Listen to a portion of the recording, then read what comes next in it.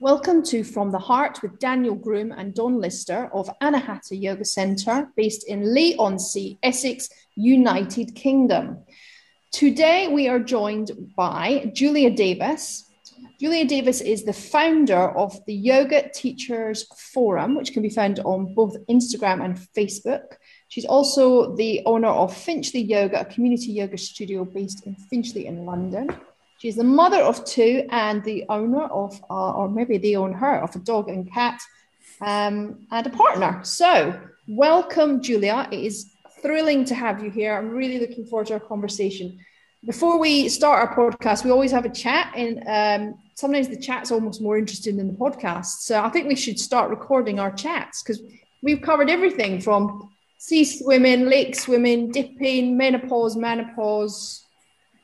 yoga in the yellow pages, yoga on community boards, you name it. We've talked about it all, everything. It's all been there. So that was it. That was in 10 minutes. That was in 10 minutes. Maybe we should record them into like an offcuts. What are they called when they do that? What's that called when they like the bloopers? The bloopers. We need a podcast blooper. So anyway, welcome, Julia. Lovely to have you here. Oh, thank you. I think the On Being podcast does that. They've got the On Being long version, and then they've got the short version, which has been beautifully edited. So you could do that. You could do an unedited and an edited version of your podcast if you wanted to. I'm not doing any editing. It's not happening. But I'm liking I like the idea of a shorter one, a long one. I can barely press record and turn off, so editing's never going to happen. I mean, if it was down to me, it wouldn't be online, because how do you get online? I thought, someone told me recently, this is the truth. I thought that the cloud was an actual cloud, so that when our stuff was stored, it somehow was made virtual and went into the ether. I genuinely thought this was what was happening. And my husband told me recently, he said, no, everything that goes in the cloud goes into great big things under the ocean to keep them cool in these great big rooms. That's where all our data is stored. So I'm so stupid around technology. I genuinely thought everything on my phone was floating around in the ether somewhere, and that, that's where it was going to stay forever. So no, we're not editing the podcast. It can't happen. Okay. Anyway, getting back to the point, why are we here? Daniel, how are you? I am well, thank you. It's lovely to be here today. We were just talking about outdoor swimming. Excuse me. And I went for a swim in the sea this morning, which is my first one this year. So I've had the really kind of hyper bit where my nervous system was kind of shocked, and I'm kind of on the come down a little bit now. So I'm feeling a little bit tired. So you might hear me yawning a little bit, but it was a great experience. It was pretty cold. I stayed in for a minute. Which I felt was very brave of me, considering that I don't like getting cold in any way, shape or form.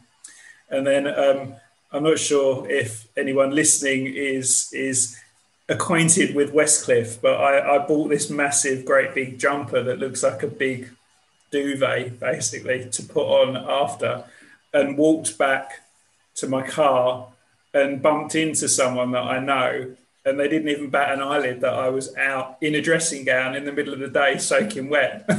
They didn't say a thing. You fit right in Westcliff, Daniel. You were probably overdressed. Absolutely. Just looked like I was going to Tesco's.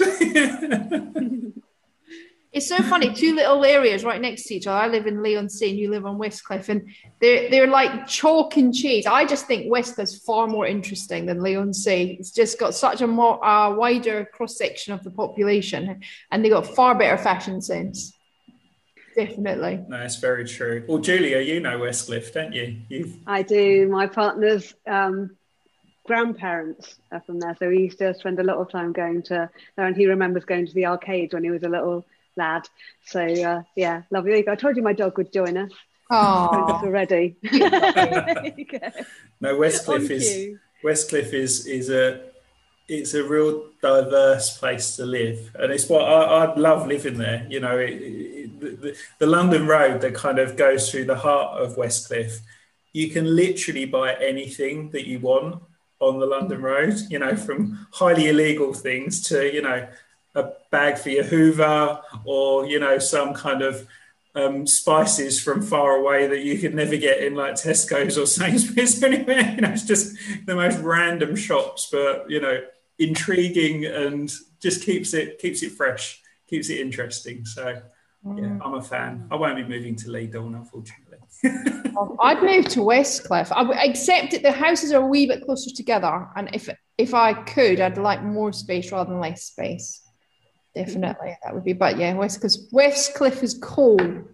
So, what have you been up to, Julia? How has your week been panning out for you? I was just thinking about kind of the "How are you" and "How are you doing" question, and I kind of, when I'm asked that question, I kind of think, well, where am I in my cycle?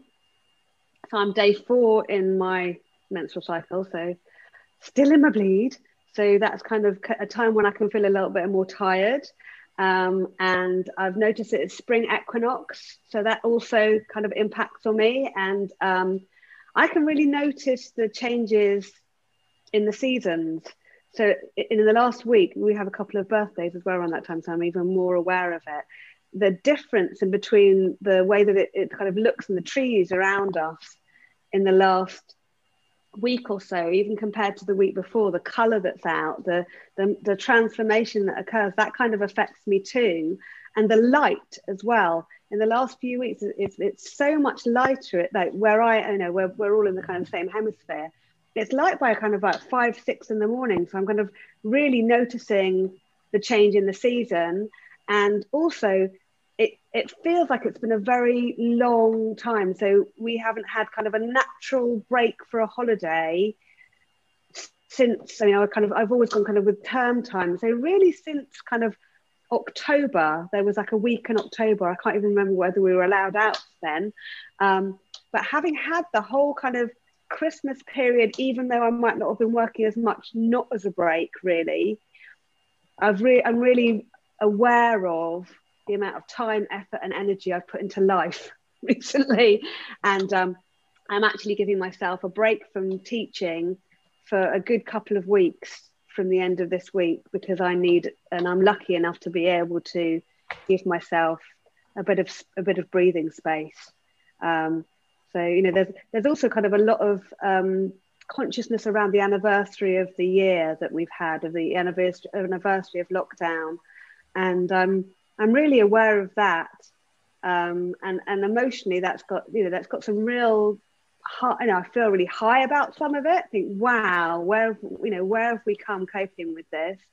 And then there's also kind of, we're still here, that kind of feeling too. So I guess there's a lot going on, and I think it's interesting when we check in my classes. It's kind of, we check in, and it takes a while, because sometimes you go, "How are you doing?" And you're like, "I have no idea. I just need to breathe a second to think about, to feel into it." And actually, I was doing that outside, kicking a football around with my dog before we came on the podcast, just thinking, well, how do I feel? How am I?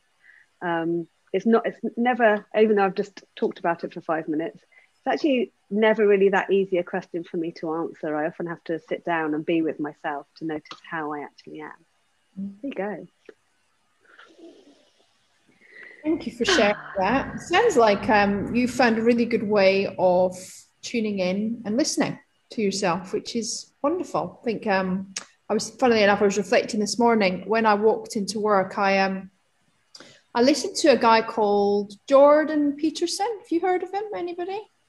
And the reason I listen to him, I actually do listen to him, Daniel, because everybody needs to listen to everybody. My husband had heard something that he'd said, and he kind of he said, I'm not sure if I like how he speaks, but I kind of got what he was saying, and I listened, and it really depressed me. I felt really low.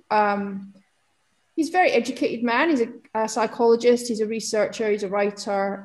He's full of rage, really full of rage, and some of the stuff he had to say, I kind of got what he was getting at, and I'm not going to bang on about it now, but it put me in a very dark place when I arrived to teach the class, because I thought, if that's how men are feeling, and they can't, and they're listening to him and following him and holding him up as an icon, as somebody that should be listened to and respected. This man doesn't like women, and he's not interested in listening. And he's not interested in a conversation, and he wouldn't really let the woman who was interviewing him speak. He kept interrupting her. He was deeply patronising, and only could see things from his point of view. And I think that's one of the beautiful things about women, and maybe I'm generalising, so if I am, I apologise and I hold my hands up, is that I think we do try and listen, and we do want to have a conversation, and we try and see things from both ways. And maybe that is generalising, so perhaps I'm incorrect, but he really was I felt degraded listening to him. And I was so upset when I came to class. I had to just turn my phone off and sit for 10 minutes and just do a compassion practice. And then I had to step into my wellbeing class, which is every week. Yoga for Wellbeing is an hour and a quarter of calming the nervous system. So it's very slow, very mindful. And one of the first things I say is, how are we feeling? Let's ask ourselves how we're feeling, how are we really feeling, and can we make space to be okay with that? So if it's that I'm feeling overwhelmed and emotional, let's cry. It's okay to cry. It's okay to feel angry if that's how you're feeling. Feel it. And so making space for all the feels. And I think a lot of the time we don't let ourselves have those experiences, those feelings that if they're uncomfortable, we pull away from them.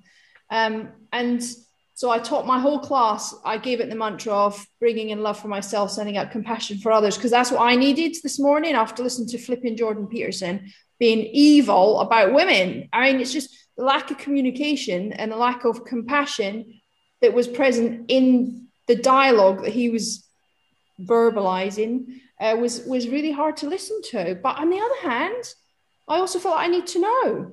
It's all very well to say, I don't like that attitude, but we need to know how other people think, because if we don't know, we're shutting ourselves off also. I don't know, how do you guys feel about that?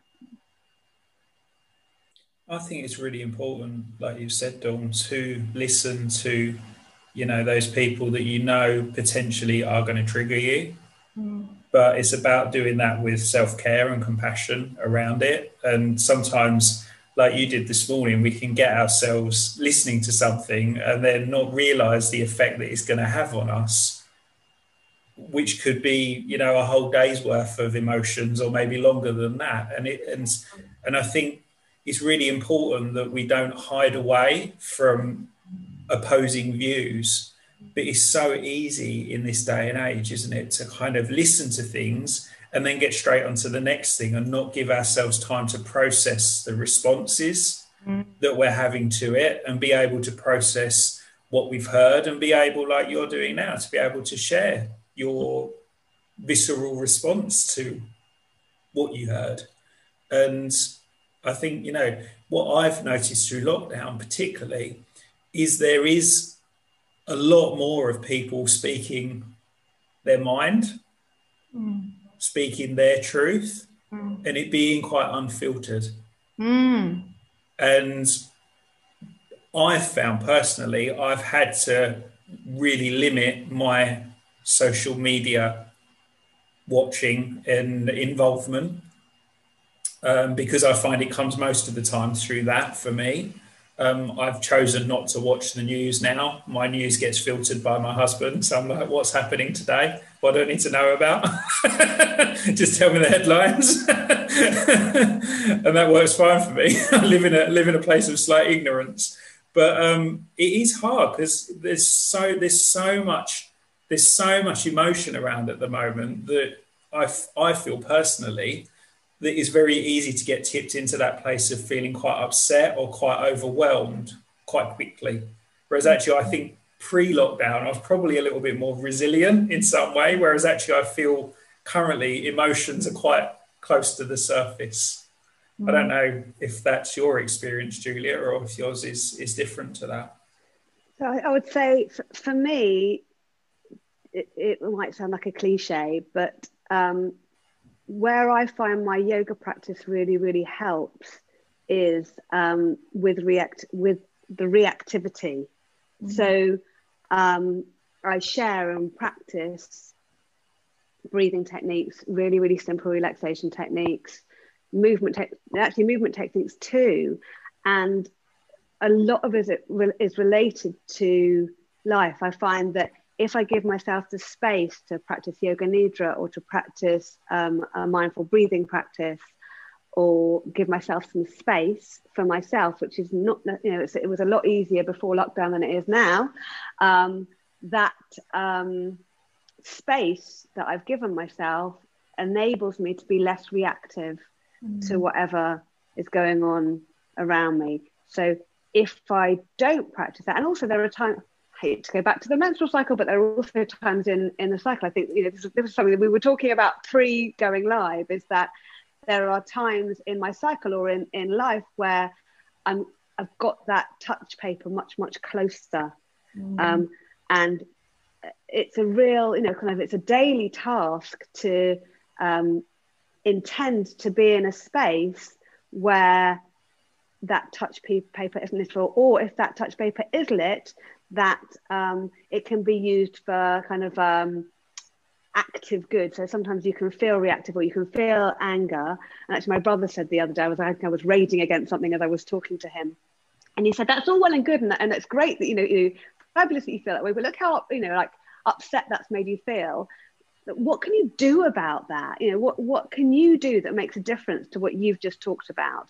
And we kind of talked it through. He's not a yoga teacher, he's just a lovely brother, and out of that came an action that I could take that might make a tiny difference, but could make a difference to that. And then we feel empowered through our reaction to something. And I think that's, those of us who've been lucky enough to have positive impacts or during this time, maybe some of it is from taking things that we found really, really tricky and not liked, and thought, well, what can we do? How can we make that easier? How can we change things? And I guess we've got a beautiful tool set that we can use, in that we teach kind of mindful movement, and we've got a connection to maybe some of the philosophies of yoga that speak to our hearts, that we can use them to help ourselves, and then maybe make a difference to the world around us. You're so right, Julia. Thank you for that wisdom. And I think that's what I kind of did this morning. Is I came in and I felt so triggered. I felt the way he spoke to this journalist, and it wasn't even what he was saying, because there was some truth in some of the stuff. There really was. It was how he was speaking to her. It triggered me. It reminded me of being a young woman without a voice and without language and without any ability to hold someone accountable for being patronizing. And I could feel the shock of the journalist. She couldn't believe he was speaking to her like this. And I had to take a moment, and I had to ground myself. And I thought, I'm so grateful I'm stepping into this practice now, because I know that although I'm teaching it, I'm going to ground myself again and put this whole thing in context. And then you create space, don't you? And when you've got space, you then have space for your wisdom to arise and to make much better choices. So we're so lucky to have our practices. Because I don't want to I don't want to be part of speaking into the void that is only going to reply back to me what I think. That's not going to challenge me. I'm not going to learn anything. I'm not going to impact in the world in any kind of real meaningful way if I'm already only speaking to people who believe what I believe. What's the point in that? It's empty. It feels empty. So but I need to be resilient enough to be able to hear that stuff. And maybe today was the wrong day. Maybe I'm somewhere in my cycle that couldn't handle it. I don't know. I've no idea. I don't know where I am in my cycle. My kids have an app for their cycle. I mean, who knew? It's even on your phone. It's incredible. I'm not doing that. I can barely turn the phone on. I'm not putting an app in. Anyway, let's move on away from my old age inability to use any technology. Let's talk about what you do. Tell us about the Yoga Teachers Forum, how it came to be, what it does. I'm really excited because I didn't know anything about this. I've joined now. I'm now following you, so I'm looking forward to hearing what it does. Great. Well, that's lovely to hear. So the origins of the Yoga Teachers Forum came out of kind of a need. There was actually local yoga teachers many years gone by, and we used to kind of meet up whenever we could manage to sit around the coffee table and have a chat about how are we doing to support each other. And I really felt the need for that have more of that, and to maybe to have it in a more structured way. So I waited. Actually, a friend of mine who runs a local studio said, "Oh, I'll do it. I've got a big space. I'll do it." And I waited and I waited, and it just didn't happen. So I was like, so many times things happen, you know, like big things happen in our lives because we're waiting for somebody else to do it, and then they don't, and then we kind of fulfill our own need. So to fulfill my own need, and I was, you know, before lockdown, I've spent a lot of time by myself. Either, you know, I'm either teaching my classes or I was on my own. I'm a sole practitioner, so I've always worked from my own space. I didn't even have colleagues in like a yoga studio to bounce ideas off. So I felt that there was like a need to connect with other yoga teachers. And I'm based in North London, and it started out that we'd run these, I love to say, it's like the royal we, my way. It's like, I would. But I set up monthly gatherings at my studio. I would do a huge amount of work to, you know, bring people in. I would, the teachers would come and they would gift their time. It would be a couple of hours on a Wednesday afternoon, and it would be by donation. I think we started asking for a donation of £5. All the money went to shelter in those days, or £10, or nothing if they couldn't. You know, it was a voluntary donation that people brought along, and we had really diverse teachers. Some teachers are like really brand new to teaching who decided to gift their 2 hours. They did amazing things. There was somebody who came who had come from a background of substance abuse, and who talked about the how that you know, how she works with people with who have experienced substance abuse. There was all sorts of, there was somebody who did a yoga and sound thing, and people were kind of lying all over the floor. I think that we could just about squeeze 18 people kind of top to toe lying on top of each other as we did that. So it was a real eclectic mix, but it was, you know, to get people to travel. And I've always tried to work within the kind of constraints of my life. So not weekends and evenings, which I know is really unusual for yoga, you know, for yoga teachers not to work for evenings and weekends. But the community started to slowly build. And then I thought, wouldn't it be lovely if we ran some trainings around that? And we started to run small workshops. So we ran a yoga for cancer workshop. We ran a chair yoga. We ran a yoga for dementia. There's a few other things to kind of build. And then, I mean, this is kind of over a few years, but then lockdown happened. And actually we had a chair yoga workshop that was due to happen. And I just said to Richard Kravitz, who ran it, let's just try and go online. Let's just see what happens when we go online. And he managed it. And then a week later, we had our monthly Wednesday afternoon forum that was due to happen. And rather than kind of between kind of 8 and 12 people coming along, we had like 45 people, because nobody had to travel anywhere. Everyone was locked down, and there was this desperate need for us to kind of connect to each other.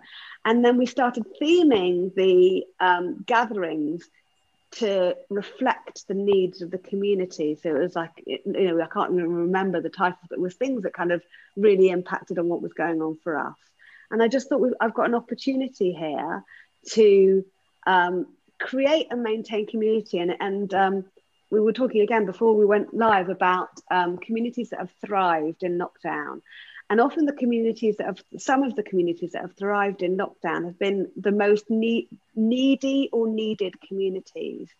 So I believe that we're one of the most needed communities. You know, we're really needed, and we love to give. I mean, one of the reasons why most people decide to be yoga teachers is because we love to be there for our community, whatever our community is.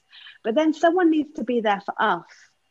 And we are not, you know, the amount of support that people in the corporate world get can be unbelievable. There, you know, often there's inbuilt mentorship, training, development.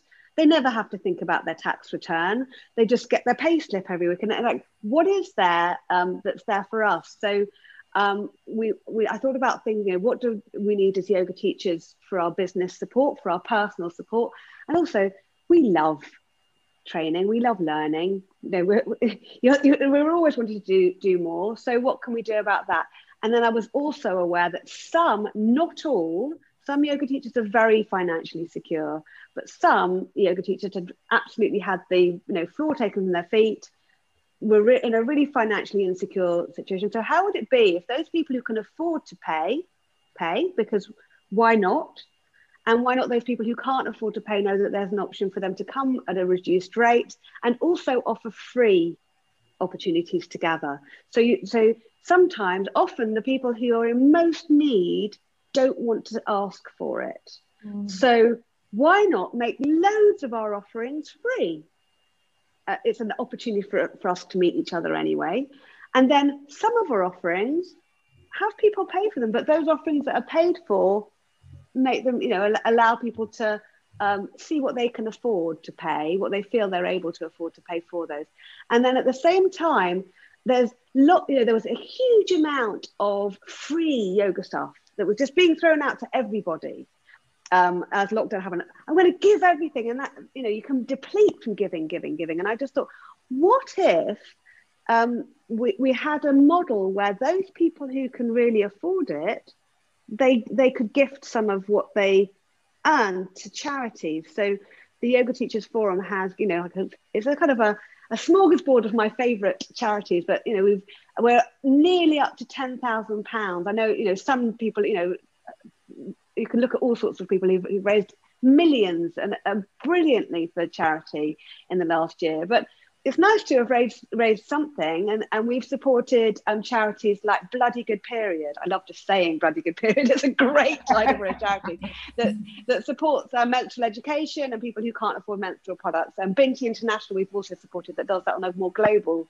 scale. Women's Aid, because there are so many more vulnerable women in this time due to domestic violence. We've supported the Lullaby Trust because our pre and postnatal events have, we've had loads of them. That's one of the areas that's been really, really well attended as far as our CPD training is concerned. And selfishly, what it's done for me is it's kept me connected beautifully to the yoga community. It's how I've gotten to know Daniel. Because I've started to work with Gabby Markham, who's a shining light of the LGBT plus community, who's been running LGBT plus inclusion training. The more we reach out to members of our community for support for ourselves and like this sense of being together, the more we can look after ourselves. And it's hard. I mean, I know there's much, much harder jobs than being a yoga teacher. I'm really aware that anybody who's been working in the front line in the NHS, the amount of pressure of being in that kind of role is unbelievable. But any giving needs a level of receiving, and the more supported we can be, the more good we can do in the communities around us. Told you I could talk. Didn't worry, Julia. I was just going to say, I just think it was so insightful of you to realise that actually there was, and still is to a point, a huge void in the connectivity between other teachers. Because speaking from personal experience, it can be a very, very lonely job to do. You're in and out with clients or classes. And actually, how often do you get to really connect with people who are doing a similar job, or people that you can gain experience or run ideas past? And the reason so many of us used to go to workshops in their old format was actually part of that was a connection, wasn't it? Gabby Markham was saying to me the other day, she said, the most important bit of the training for her was the lunch times and the after times where you got to have a coffee and you got to share the experience and you got to talk about how it was affecting you, the training, or how that training might be, used in parts of your own development or the development of people that you're working with.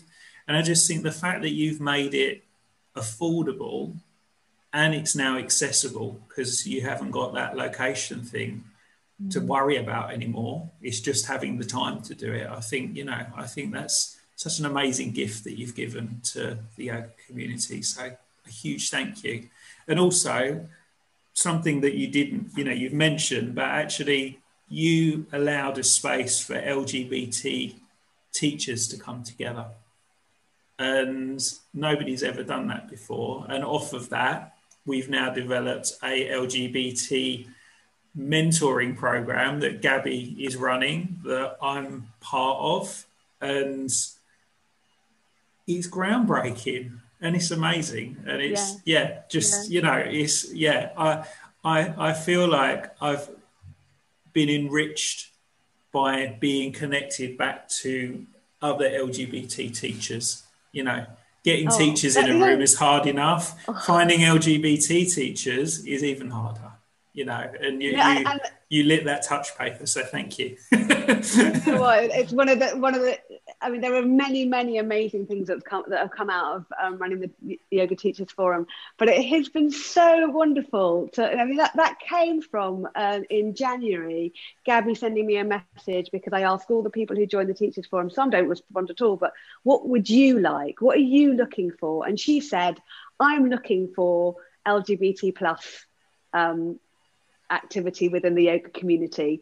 What can you do? And because I knew Gabby, I contacted her and I said, well, what would you like, and would you like to run something? And then she was really brave, because it's one thing being an ally, and being an ally can take energy and time, but when you're part of a community that's vulnerable, standing up and being prepared to run something that can kind of touch your bruise points is really hard. And I can't tell you how much I smiled because I've gone on and I've kind of looked at what she's created, the mentorship, and actually you learn when we do this, when we open ourselves up to other yoga teachers, we learn from each other.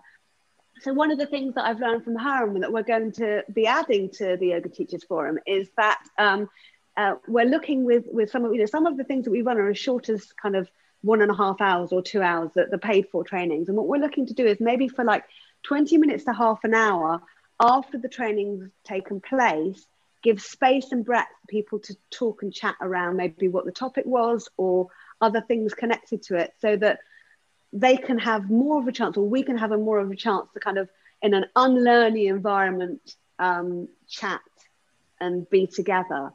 And it does make a huge difference being part of a community, because then we can learn and grow and thrive off of each other and through each other. And people talk about Sangha as like a really small, that community feeling as being a small part, or being something that we can do, but it's a huge part. Any of us who kind of run local community classes know that the fact that you might walk past somebody in the street who from the class is kind of a big part of it. Giving people to share, a chance to share who they are in class is a huge part of it.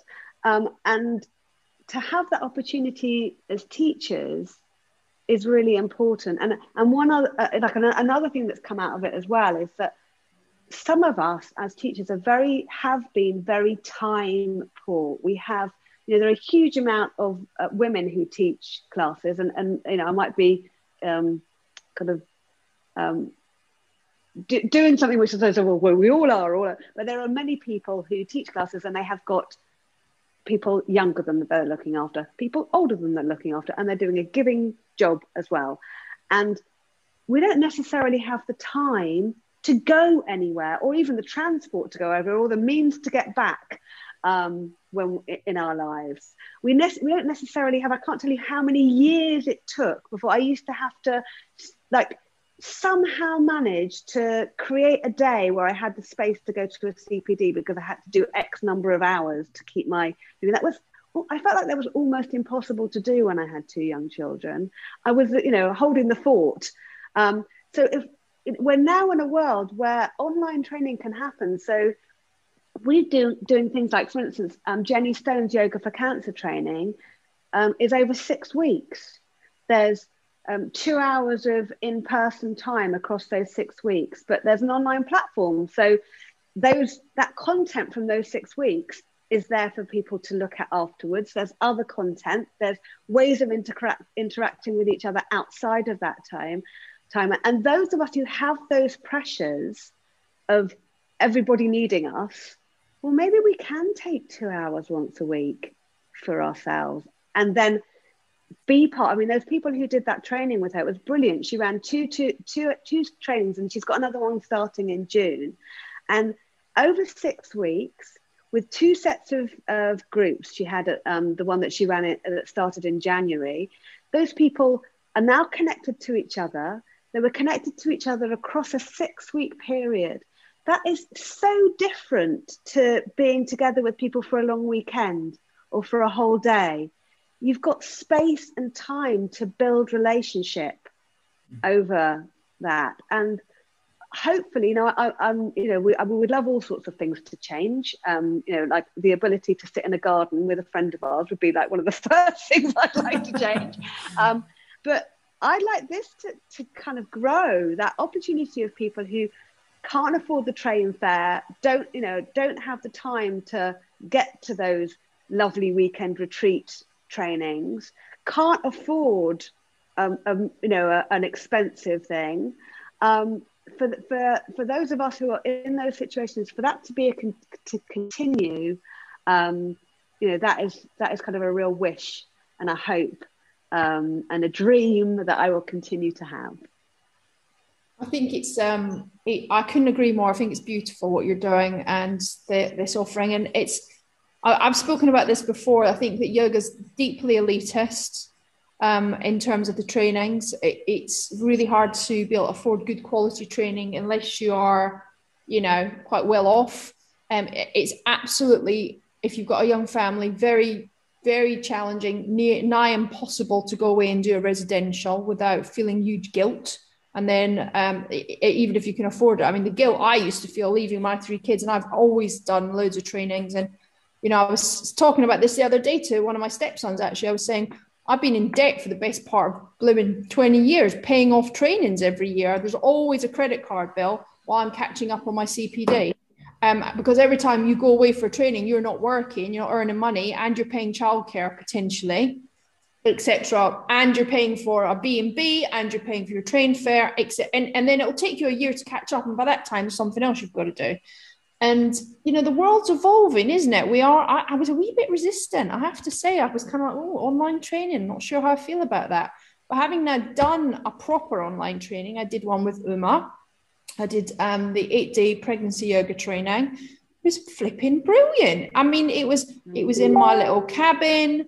I had my whole little studio set up, and we got long breaks so I could go and back connect with my family. I had time in the evenings to do my homework, and we still connected. We were put in little breakout rooms, so we had our little person that we met with. We met lots of different people through the period of the 8 days. We had a mentor. We had a WhatsApp group. If anything, it felt deeper than being in person because there was no distractions. It was just me, the training, and all these little things set up in place. I mean, nothing beats hands-on, watching somebody teach right in front of you. Well, that's helpful, to be able to stand in front of somebody and demonstrate your practice when you're learning how to teach. But we still managed that. We had the screen on us, or we did our demonstration teaching, and we got critique, and it was super brilliant. It was wonderful. So I think I feel much more tooled up to be able to do further trainings going forward, because that cost me a third of what it would normally cost me, maybe even less. So I think and I'm not in a position in my life where I can't afford to do those things anymore because I'm quite old. So I know you're in a different position as you get older, but for younger people and people with young families and maybe money's a little bit tighter, this is going to make such a difference. But I was going to just come back to this. You've trained with Uma already. Can you talk a little bit about what it was you did with her, what your passions are around women's health, and how that came about for you? Yeah. So my main teachers have been female throughout my training. I think John Sturck's probably my major influence. Wasn't a woman, but Lolly was Lolly Sturck is the reason behind his teaching in the first place. So it's been very female centered all along.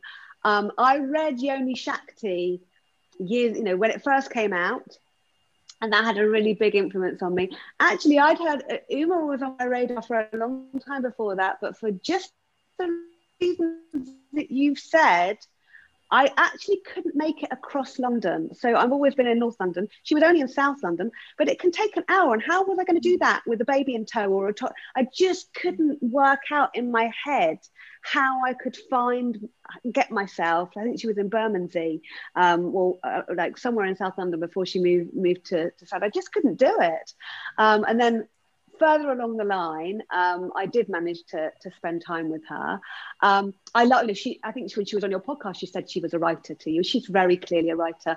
When I read Yoni Shakti, it was when Kindles first came out, and I actually downloaded it on the Kindle. I had no idea it was this massive tome. I just read it from beginning to end, and it read beautifully. And I was like, okay, I can't actually see the pictures. I'm going to have to buy the book. I'm thinking, maybe there are loads of teachers out there who've bought her book 3 times, but I think I've bought her book at least the same one. And I loved it. And actually, one of the things I loved about reading Yoni Shakti was it's got a very, very detailed bibliography, and it goes through the phases of a woman's life, or somebody who the cycles, the life cycles, and I think I've read almost every book on the bibliography as well. I'm a bit of a boffin in that way, and through reading that, and she's actually. There's been all sorts of unfortunate and horrible sort of sexual indiscretions that have occurred within the Bee House School, which is one of the reasons why her and Nilipta left, and one of the starting factors of her Yoni Shakti, the movement. Do look for Yoni Shakti, the movement. It's a movement to eradicate the abuse of women in yoga that was founded by Uma. But because she kind of comes from that tradition, and so do I think Nirlipta my teacher, Barbara Joseph, was kind of a contemporary and colleague and friend of Nirlipta back in the day. That's Uma's husband. And when I read Yoni Shakti, a lot of the content of it felt very, very familiar, even though it kind of had a very Uma-ish spin on it. I think when you come from the same tradition, or your roots feel similar, a lot of the practices were similar, and I also a lot of the therapeutic practices that she shares I was very familiar with. So the book felt very familiar to me. And then when I went on to train with her, I also delved deep into the work of Alexandra Pope, and she's really kind of like I don't know whether she's old enough to be the grandmother of, but she's kind of like the founding mother of menstruality. For us, together with an amazing woman called Jane Bennett. So they were both based in Australia. Alexandra is now over here. And the whole idea of understanding that the menstrual cycle is a key component of of my life as a woman. I sort of started my bead at 10. May not, who knows when I'll end my bleed. I'm in perimenopause at the moment. But as soon as I understood my body in terms of my menstrual cycle, it made a huge amount more sense. A lot more sense than somebody just saying, oh, don't do headstands or inversions, or they didn't even tell us not to do hot yoga. Not that I've ever stepped into a hot yoga studio. I've got low blood pressure, and that would just cause me to faint the second I stepped in. And I've never really done any massive vinyasa flowy stuff. But the women's health therapy training with Uma was brilliant. Alexandra Pope's and Shani, she now works in partnership with Shani Hugo Wurlitzer. Red School are just fantastic. And then as soon as I got into the menstruality world, so many of my closest friends now are kind of menstrual cycle awareness people. And actually, Gabby's introduced me to LGBTQ plus menstrual cycle awareness as well. So, I kind of, it broadens every day, and I love it. I love having big long conversations with people about menstrual cycles. Friends of mine, anybody who remotely knows me, who has a child who's coming into menarche, who's likely to have their first period, I have conversations around sexual literacy with them, body literacy, what the menstrual cycle means, ecofeminism. It is a massive, massive part of who I am. It impacts on the way that I teach is completely affected by the menstrual cycle. I've just finished teaching a menstrual cycle therapeutics live course. We've also got it available as something that you can do online. It's got hours and hours of content because myself and Jane Dancy just couldn't shut up about it. And it also, I mean, I can't imagine going into perimenopause without menstrual cycle literacy. I think it would be like stepping off a cliff for me if I didn't have that. I think it's like stepping off a cliff for many of us, regardless of whether you have it, but step off that cliff with like maybe a parachute of an understanding. And what I've never really understood, like accessible yoga, surely accessible yoga is about yoga for everybody, for all the bodies that are there. Well, if those bodies have got wounds and those bodies bleed and those bodies have got breasts that change shape throughout the monthly cycle, and those bodies ache in certain ways at certain times in the cycle, or are incapacitated in certain ways and sometimes, or full of energy and power and, you know, all of that. Well, that's what we're working with. We're working with our bodies. So let's really recognize the bodies that are there. So that's a bit of a passion. I was just going to say, Julia, isn't it just so, you know, if you look back at, you know, who are currently heralded as the, you know, the great masters of yoga, they're all men. Mm-hmm. What do they know about a menstrual cycle other than don't stand on your head once a month? You know, you know, they didn't experience it, and I can't begin to understand what it must be like to have to go through that on a monthly basis. But I've chosen to read Yoni Shakti. And, brilliant. You know, yeah. I've chosen to educate myself because actually a lot of women come to me for support. So it's really important. Exactly. Although I can't live that experience, I understand what that experience is. But the whole problem with yoga up until very recently was women's problems were eradicated out of the situation and weren't spoken about. And good on you women for bringing these subjects up and saying, actually, this isn't right. This doesn't fit with me. I need something more, or I need to be listened to. Yeah, totally. And you know what? All power to you for reading Yoni Shakti, because you know what? 80% of the people in the room, 90 maybe, have female bodies and menstrual cycles, or don't have menstrual cycles, or might be trying to get pregnant, and they might not identify. They might be non-binary, but they've got a female physiology, and they need to be cared for. If somebody's coming to your class and they want to get pregnant, then we have a responsibility, a real responsibility, to look after that body that's in the room. You know, if there's somebody in the class and like, for instance, if somebody comes to your class and they're experiencing a hot sweat, what do you do? How do you care for that person? Because that is our fundamental responsibility. They've come into our space to be looked at. I know that part of our responsibility is to give people the tools to look after themselves, and that there is a level of responsibility for self that needs to be there. But often there's a level of unconsciousness in all of us. You know, when most people, or many of us, when we first step onto that yoga mat, we're not conscious. We don't know that we're breathing up here. We don't know how our body feels. So if the person in the room can normalize what our bodies are going through, then what a gift we've got to give to people.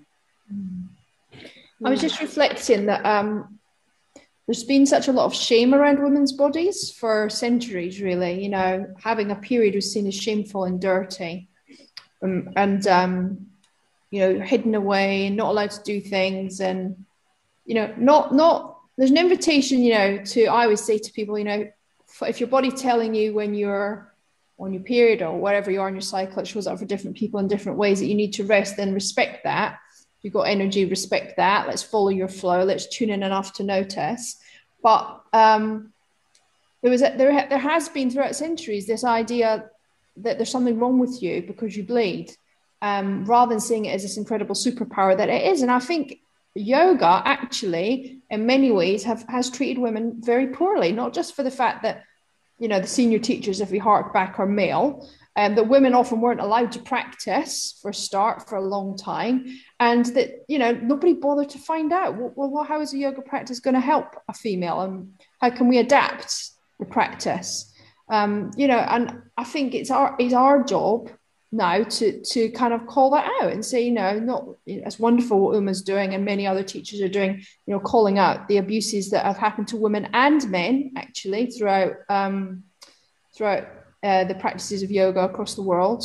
But it's our job to like make it a safe space and to stop shaming women for having our period. We should be able to speak about it. We should be open about it. It's, you know, the sun goes up, the sun comes down, we bleed, we stop bleeding, you know, get over it.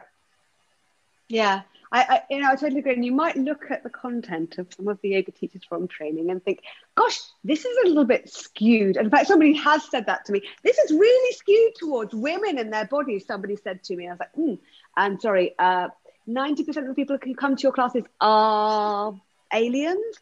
And you know, we run yoga for PCOS, yoga for endometriosis. We're putting together but actually one of the things that I would really, really love to bring up is one of the shining lights, one of the originators of yoga for pregnancy was Lolly Sturken. That, well, I'm sure it may have been before that, but she was kind of like there in the 1960s, making things better for women's bodies giving birth. I mean, she's just an amazing, amazing woman. And that's one of the kind of key ways that yoga became about the female body.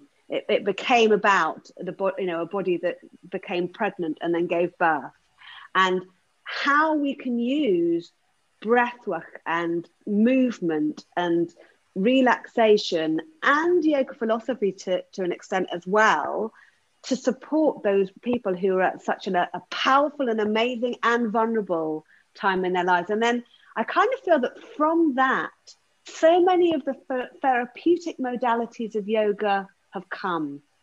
And by it becoming what do I do when I'm pregnant? Now, a lot of people think, I'm pregnant, I need to go to yoga. It's kind of one of the things that pops into people's minds. So all that we need to do is catch up with that. So yoga has become a brilliant way to empower women through pregnancy, birth, and postnatally. So we're just catching up with that by doing menstrual cycle therapeutic training, yoga for perimenopause training, supporting people with, understanding hormones. All of those things are like catching up. I bang on about breasts a lot because I know somebody, I'm sure many of us know many people who've experienced breast cancer. Certainly when you get to, I'm in my late 40s, I have got friends who've experienced breast cancer. I know people in the older generations of me who've had breast cancer. Like it's everywhere. If you look for it, I think once you know someone who's experienced it, it's everywhere. And the idea of breast care through yoga is so important. And I know that men can experience chest cancer as well. So breast and chest care, like understanding the lymph nodes and how it feels underneath the arms, how our bodies, what we might want to be wearing when we're practicing is really important. And also understanding breast cancer and people, like it's amazing. Once you kind of have an awareness of it, you will suddenly become aware that there are people in our classes who've had breast cancer. So they may have had a mastectomy. How does that affect the way that they practice? They might be, sometimes you'll have someone come to your class and they've got really short hair and it looks really stylish. That can often be a sign that somebody's had chemotherapy. And often people don't want to talk about it as well. They just want to be normal and in your general yoga class.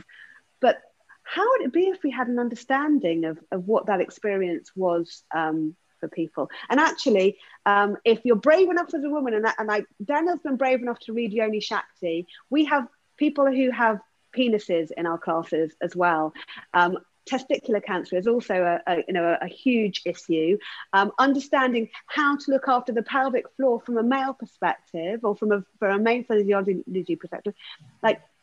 One of the reasons why women haven't been served in yoga is because men are scared of the female body. Talking like, I can't recognize there's a female body in the room. Well, we've also got responsibility as a woman to understand the male physiology that's in the room, and also have care around that as well. So those people who are non-binary, who attend classes or who teach, it's understanding the bodies that are there and how to care for the bodies that are there, and also the minds that are there. And we're not only we're a lot more, our koshas, and we're a lot more than our physiology. But kind of, if you think about the chakras, we start with the root, and like being in our bodies and what our bodies are. That can be kind of our first touchstone of feeling okay. Is like, I can feel my feet on the earth. So whose feet are there, and what do those feet need? Yeah. Thank you so much for that. It's just so helpful to hear that articulated so beautifully. One of the things you said that really jumped out to me a minute ago is about people perhaps not wanting to acknowledge it. Oh, there's a woman's body in the room, or oh, there's a male body in the room, but rather they kind of want to generalize everything. But actually, that comes again from shame, and objectification of female and male stereotypes. And but that isn't acceptable, in the world, in the ancient scriptures and in the world that is yoga practice. We want to love and respect each other, and the only way we can do that is by having open and honest and frank conversations. And we can't know what somebody else is thinking, feeling, or experiencing without being comfortable enough and safe enough to ask and explore. And surely, if we can't do that within our practice, we need to ask ourselves why, and have a look at what's going on for us as individuals and us as an industry. I don't know, I can see you're nodding, Daniel. Do you have anything to add? Oh, I just completely agree with what you're saying, Dawn. I think, we have to have done the work within ourselves to be able to ask those questions and know that the answer that you'll get probably isn't going to be a very easy answer. And having the capacity to be able to support somebody who may be really ill or may just be having a really bad day, is equally valid. It's being able to hold that space, because ultimately that is why people come to yoga, is to have that space held for them by someone else that they trust. Yeah. And also it's okay to be where we are as well. So one of the reasons why we run the menstrual cycle therapeutic, come and join. If you don't feel comfortable talking about your menstrual cycle, come and join it. Is to help people. We want to help people gain that literacy. One of the reasons why the cancer training is so important to us is that we want to help people with that literacy. But I also believe that people have like an innate, that the first time you step on the yoga mat as a teacher, there's a reason why you're there, and you can make a difference from the word go if you work with what you feel comfortable with. So if what you know to teach is, I don't know, you know how to teach alternate nostril breathing, and you practice it and it benefits you and you love it and you want to share that, then practice sharing that. It's not going to do any harm to anybody, especially if you do it without hands and you just go, imagine you're breathing in on one side and breathing out another, and practice your use of language. It's like, start and see, well, how comfortable does this feel on my tongue? Does this feel okay for me to, I am really comfortable with using certain language now, but I maybe wasn't at the beginning. There was a time when things weren't as comfortable on my tongue. So we don't have to be, otherwise we'll get imposter syndrome and we'll freeze and we won't share anything. Yeah. And also recognize where we need to learn as well.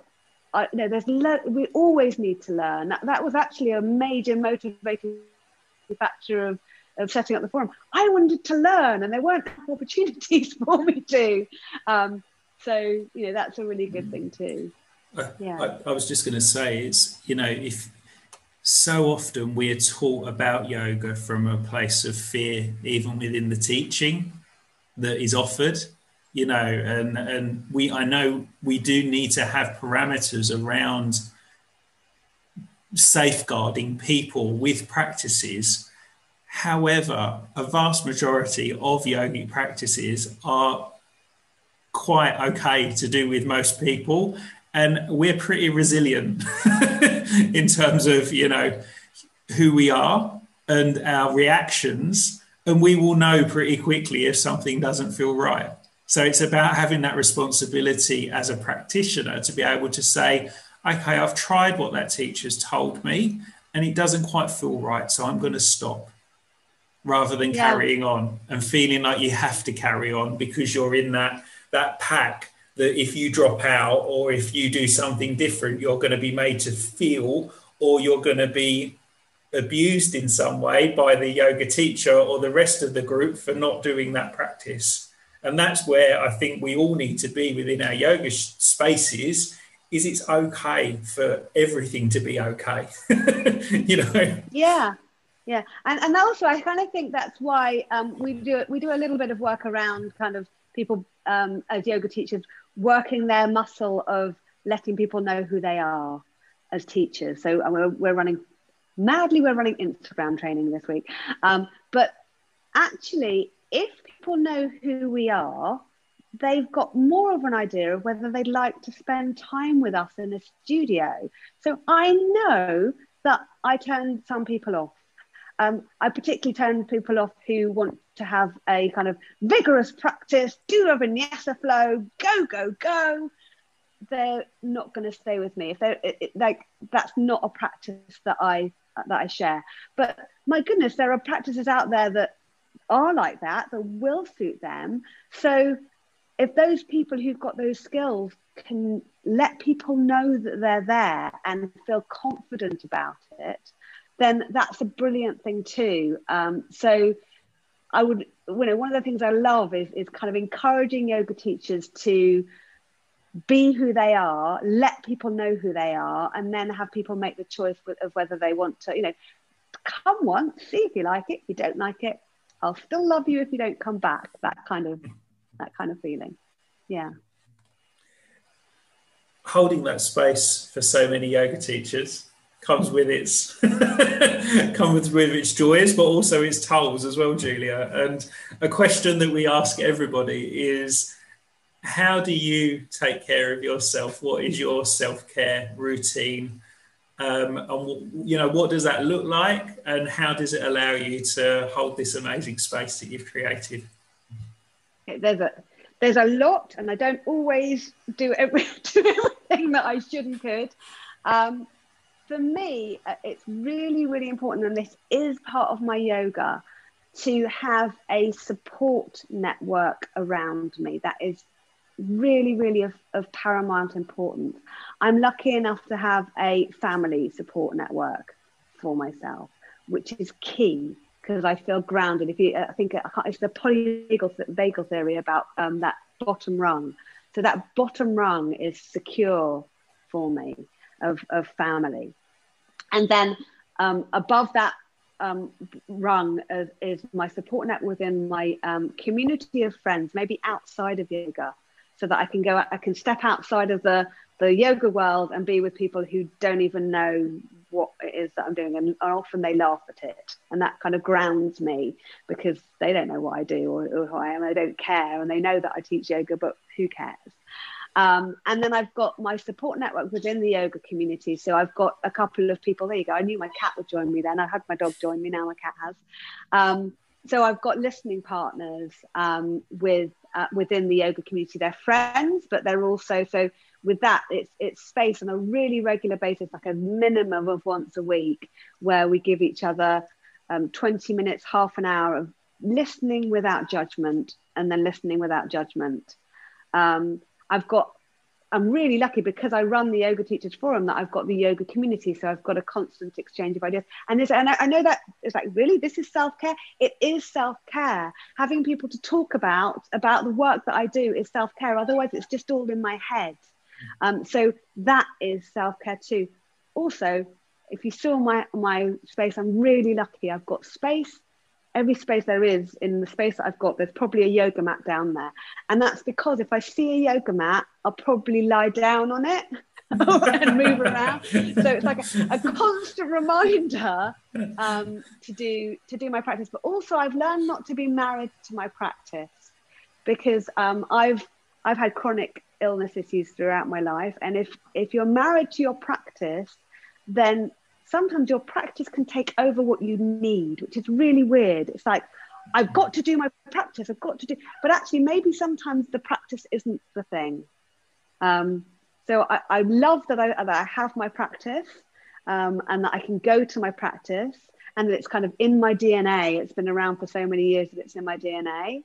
But for instance, in lockdown, what I needed most when it first happened was just to walk. And I walked and walked and walked with my dog for miles and miles and miles. That's what I needed. I needed to be outside. I needed to be in the fresh air. I needed that much more than I needed my yoga mat.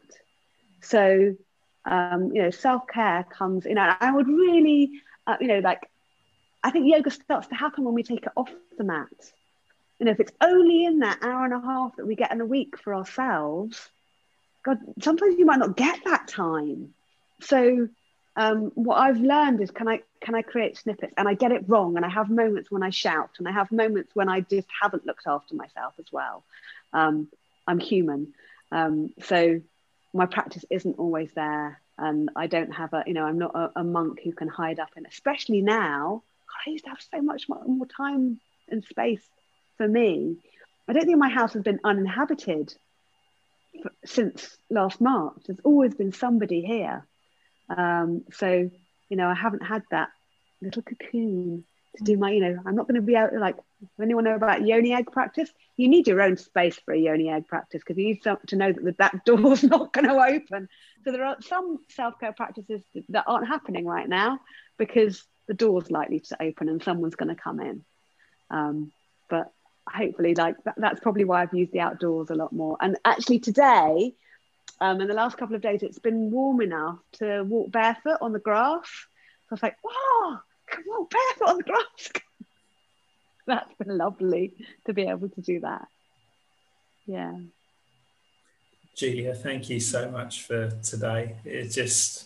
I love the enthusiasm and just love what you've done for our community. It's amazing. So I'm really appreciative for your time and for what you've done. And I would thoroughly encourage any yoga teachers listening to this to join up to the Yoga Teacher Forum and to see what Julia and the rest of the people that are offering those trainings for the forum are all about.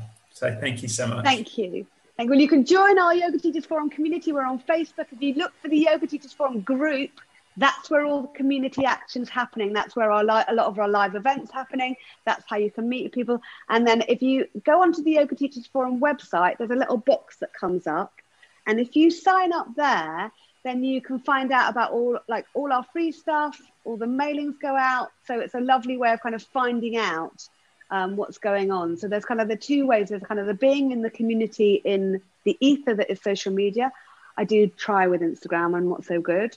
And then there's the website, which contains all our stuff. And I would love, every yoga teacher is welcome, whatever your community, whether you're just starting out teaching, you got your mat out for the first time, whether you've been teaching for 40 years, whoever you are, if you like sharing yoga practice, then you're welcome to be with us. Thank you so much, Julia. It's been wonderful to have this conversation. And as I've said to everybody we've had on so far, there's such richness. We're going to have you back. More to talk about at the time. I think maybe next season we'll revisit a few things and Daniel take things deeper, dive deeper into topics. That's where I sense we're going. Let's hand that back to you, Daniel, to round up. Thank you, Dawn. Thank you for your wisdom as ever today. Thank you, Julia, for your time and what you've set up. If you enjoyed today's podcast, please do go on to the Apple app or via their store and leave us a review. If there's things that you want us to do or talk about on the podcast, then please do let us know. If you didn't like it, then give us your feedback. It's really, really important that we hear from you. We've got a really, really interesting conversation happening next time with a yoga teacher called Jess Glennie, who has specialised in yoga around hypermobility. She's a yoga teacher, a yoga therapist. She does a huge amount of work around yoga for people that have been traumatised. and really looking forward to chatting with Jess. She really knows her stuff, and I'm really excited about that conversation. So until next time, Julia, thank you. Dawn, thank you. And thank you for listening. Thank you. Take care.